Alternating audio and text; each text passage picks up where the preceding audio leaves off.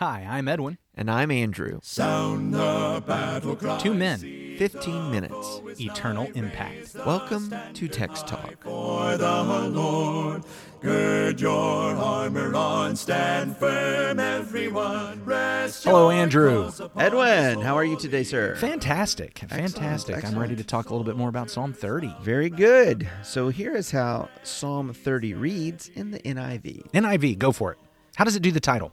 A psalm, a song for the dedication of the temple of David. So, okay. All set off with periods. I was going to ask, is every time you paused, was that a period? Yes. Okay, all right. Yes. Do it again and then read the psalm. Okay. A psalm, a song for the dedication of the temple of David. I will exalt you, O Lord, for you lifted me out of the depths and did not let my enemies gloat over me. O Lord my God, I called to you for help, and you healed me. O Lord, you brought me up from the grave. You spared me from going down into the pit. Sing to the Lord, you saints of his. Praise his holy name. For his anger lasts only a moment, but his favor lasts a lifetime. Weeping may remain for a night, but rejoicing comes in the morning. When I felt secure, I said, I will never be shaken. O Lord, when you favored me, you made my mountain stand firm, but when you hid your face, I was dismayed. To you, O Lord, I called. To the Lord I cried for mercy. What gain is there in my destruction, in my going down into the pit? Will the dust praise you? Will it proclaim your faithfulness? Hear, O Lord, and be merciful to me. O Lord, be my help. You turned my wailing into dancing. You removed my sackcloth and clothed me with joy, that my heart may sing to you and not be silent. O Lord my God, I will give you thanks forever. Forever. I will give you thanks forever. Yeah, forever Thanksgiving. So, what are you looking at? I see Well, you trying to check something out there. So maybe it was just the way it was said in verse 11. Maybe they've all kind of captured that. But the way it was done, you removed my sackcloth and clothed me with joy. You've taken away the sorrow in the morning, and I've got all new clothes, and it's joy. Joy clothes. Party clothes, party garments. Yeah, there you go. I've gone from the clothes that I would wear to a funeral, and I'm putting on the clothes I would wear to go to a party. That's right, Friday night. And you've done that for me, Lord. And so here we have this metaphor mapping on this idea of joy and mourning, using the clothes that would be worn in those two different settings to make the point. Very cool. I like it. I love the poetry. Let's back up, though. In verse 7, we have this word in the NIV, dismayed. In the New King James, it was troubled. And In it the was CSB yesterday, it was terrified. Terrified. When you hide your face from me, or actually, past tense, when you hid your face from me. Yeah. That's a terror. That is a terror. It is terrifying. This goes back to, what is it, Deuteronomy chapter 31, I think it is. And let me just see if I can find this. In Deuteronomy chapter 31, beginning at verse, let's find out here, about verse 17, I think is where it is. In Deuteronomy 31, verse 16, and the Lord said to Moses, Behold, you are about to lie down with your fathers. Then this people will rise and whore after the foreign gods among them in the land that they are entering, and they will forsake me and break my covenant that I have made with them. Then my anger will be kindled against them in that day, and I will forsake them and hide my face from them, and they will be devoured. And many evils and troubles will come upon them, so that they will say in that day, Have not these evils come upon us, because our God is not among us? And I will surely hide my face in that day because of all the evil that they have done, because they have turned to other gods. So this expression, hiding your face, it means that what? God is leaving them? Well, so I think in the biblical picture, the idea of God's face, what was the blessing? We sing a song of today, may your countenance shine upon us. And so the idea of God's face being turned toward Israel is the idea of his blessing, the light of his face shining upon them. And so when he has hidden his face, the light of his face is removed, and the blessing that comes as he looks down upon them. So he hides his face. Now I'm no longer looking at you. I'm no longer protecting you. I'm no longer paying attention to what's going on with you. And that becomes a very terrifying, frightening, dismaying place to be. Well, even as you read it there in Deuteronomy, when he looked away, all the enemies were going to come upon them, and they were going to have all these hardships and difficulties. And terrors. Yeah. And by the way, notice that this gets back to, I can't remember if we've had this conversation with the Psalms or if it was way back in Acts, but in the Old Testament, even though you have all these pictures of the wrath of God, which we've talked about this week, and God talks about how the punishment that he's going to send, when we actually see it meted out, what it's actually is God pulling back his protection and just allowing the natural things to occur.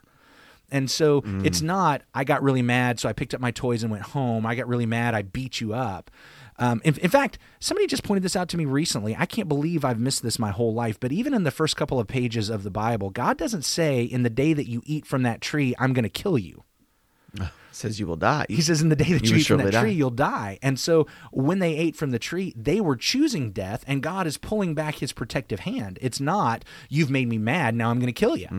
And that's really what we see regarding this wrath so often and punishment. It's not even that God has taken the stick out and starts whipping people. It's that God says, okay, I'm looking away. I'm no longer protecting you. While you have occasions like a Nadab and Abihu or an Uzzah touching the ark, those are few and far between. But this other picture now where God covers his face and draws back the protection, that's like the book of Judges over and over and over again, the book of Kings over and over and over again. You see that a lot. Well, I think you can even make an argument that when God does something where it's him actively, like the Nadab and Abihu or the Uzzah, I think an argument might even be able to be made that really what God had done there is sped up the process. If he had just allowed them to continue doing what they were doing, naturally it would have produced what they ended up getting, like the flood. Okay. You know, all their thoughts and thinking are only evil continually. They are defiling the land. They are destroying the earth. Eventually, they would have destroyed it themselves and destroyed themselves. God sends the flood. I realize that's very much God interacting and actively doing something to punish. But really all he's doing is speeding up the process. He is basically saying, you know, we're going to jump a couple hundred years. This is where you would have gotten the earth. I'm just going to do it now, and we'll move forward after that. So I think a case can be made. That's interesting. Let's get back to our psalm. So we were talking about what's dismaying and troubling, which is God hiding his face. So God hid his face, and David is dismayed. Here's the mistake I think I was tempted to make with this psalm, and that is that back in verse 1, I will extol you, O, and I'm in Psalm 30 now. Psalm 30, verse 1, I will extol you, O Lord, for you have drawn me up and have not let my foes rejoice over me. O Lord my God, I cried to you for help, and you have healed me. Then we get to verse 7, where at the end of it says, I was dismayed, and we move into verse 8, to you, O Lord, I cry, and to the Lord I plead for mercy. And what I wanted to do initially was to connect those things, that he is saving him from his foes when he cried out. He is saving him from the dismay when he cried out. But the more I thought about it and the more I looked at it, I don't think he's saying that he saved, or I don't think David is saying you saved me from dismay. He's actually saying, you saved me by dismay. That by this terror, by this dismay, there was something saving coming out of that? Yes. Okay. And so I'm intrigued. God produced dismay in David because it was that dismay that would prompt David to turn back to him. The dismay would prompt a repentance. Yes. Okay. So when David was in his prosperity, he gets to his pride. He starts thinking, I'm the one that's accomplished this. I think this is what we talked about yesterday. Yeah. I'm the one that's accomplished this. I shall not be moved. I shall not be moved. How the wicked were talking back in Psalm 10. When they were saying there was no God. By the way, this hiding of the face, that picture in Deuteronomy is the one of having gone after idols. I don't think David went after idols, but it's the issue of he's prompting himself up, which is a form of idolatry. Yeah. Yeah. And so God hides his face, which produces the dismay. Because the Lord has removed his protecting hand, David is now terrified, he is troubled, he is dismayed, and it's that reminds him how much he needs God. Which, by the way, explains why God was promising to do that back in Deuteronomy. He wants Israel, look, if you guys forget who I am, forget that it's me, and you turn to idolatry, I'm going to let you get into a situation of dismay. I'm going to hide my face for you to realize how much you need me. Will remind you. So this willingness to take the dismay or the terror, and I guess bring about repentance. Do you see that speaking in some way to this idea that David is a man after God's own heart? Listen, I absolutely do. In fact, I'm so thankful. I appreciate folks who send us messages. We received a message just the other day from one of our listeners, Michelle, and I appreciate her encouragement. And she was talking about one of our earlier Psalms, and she saw that in Psalm 28, when in Psalm 28, David talked about the difference between those who gave regard to that work of the Lord's hands versus the work of their own hands. And I think that was a great illustration of David having a heart after God's heart, a man after God's own heart. Yeah. I really thought the exact same thing here in Psalm 30. Okay. And that we've got this demonstration of David being a man after God's own heart. And I guess what got me there was we've already in our conversations gone back to the covenant that God made with David in 2 Samuel 7. Right. Where very specifically he says, if one of your sons does something wrong, I'll be angry with him. And yes, I'm going to send the rod of men against him. But he very specifically said, but I will not remove my steadfast love from him like I did Saul. And we might want to ask ourselves the question, well, that doesn't seem fair. Why does he maintain the steadfast love for David, but he didn't for Saul? And I think this psalm shows us why. Because when God brought David to a point of dismay, when God hid his face from David, what did David do in response to that? He continued seeking the face of God. Yeah. Do you remember what Saul did when God hid his face from him and quit answering and responding to him? What did Saul do? Yeah, he ultimately turned to mediums and necromancy, things like this. He inquired after the medium. And, a lot of folks look at that in Saul's life and they're like, well, that just doesn't seem fair. God had stopped answering him. God had hidden his face. No wonder Saul went to seek the medium and the necromancer. Okay, I get if you look at Saul in a vacuum, that doesn't seem fair. But now when I see David, I see what was supposed to happen. When the Lord hides his face, it's supposed to prompt me to realize I need the Lord. Or even as you read a moment ago from Deuteronomy, that kind of trains up Saul in the way he should go, and that's not the way he went. No, it's not like he shouldn't have heard this. If he had followed the laws of the king, where he had written down his own copy of the law, right, he should have understood, if the Lord is hiding his face from me, that means I need to seek him. It's because I turned away first. Yeah. And so where do we see David as a man after God's own heart? It's that when the dismay came, he allowed it to turn him back to the Lord.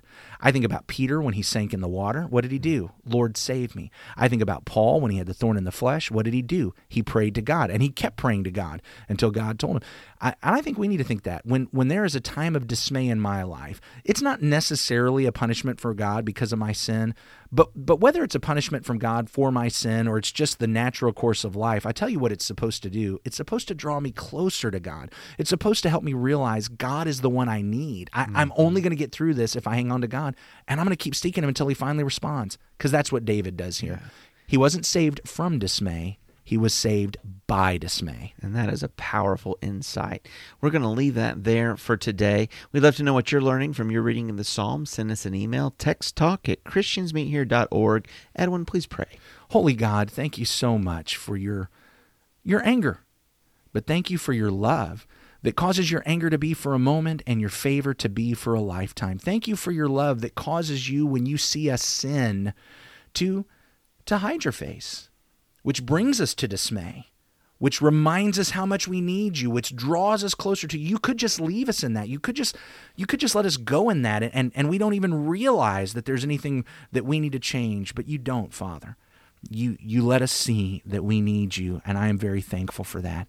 I pray that for me, for Andrew, for everyone who's listening to these podcasts, that when you bring us to dismay, you will couple it with wisdom from your word, with counselors who help us see the truth, and that through all of that, we will be brought back to your throne, giving you thanks and praise, that we are disciplined, and we know that in the midst of discipline that it's not pleasant in the moment, but in the end, it yields the peaceful fruit of righteousness.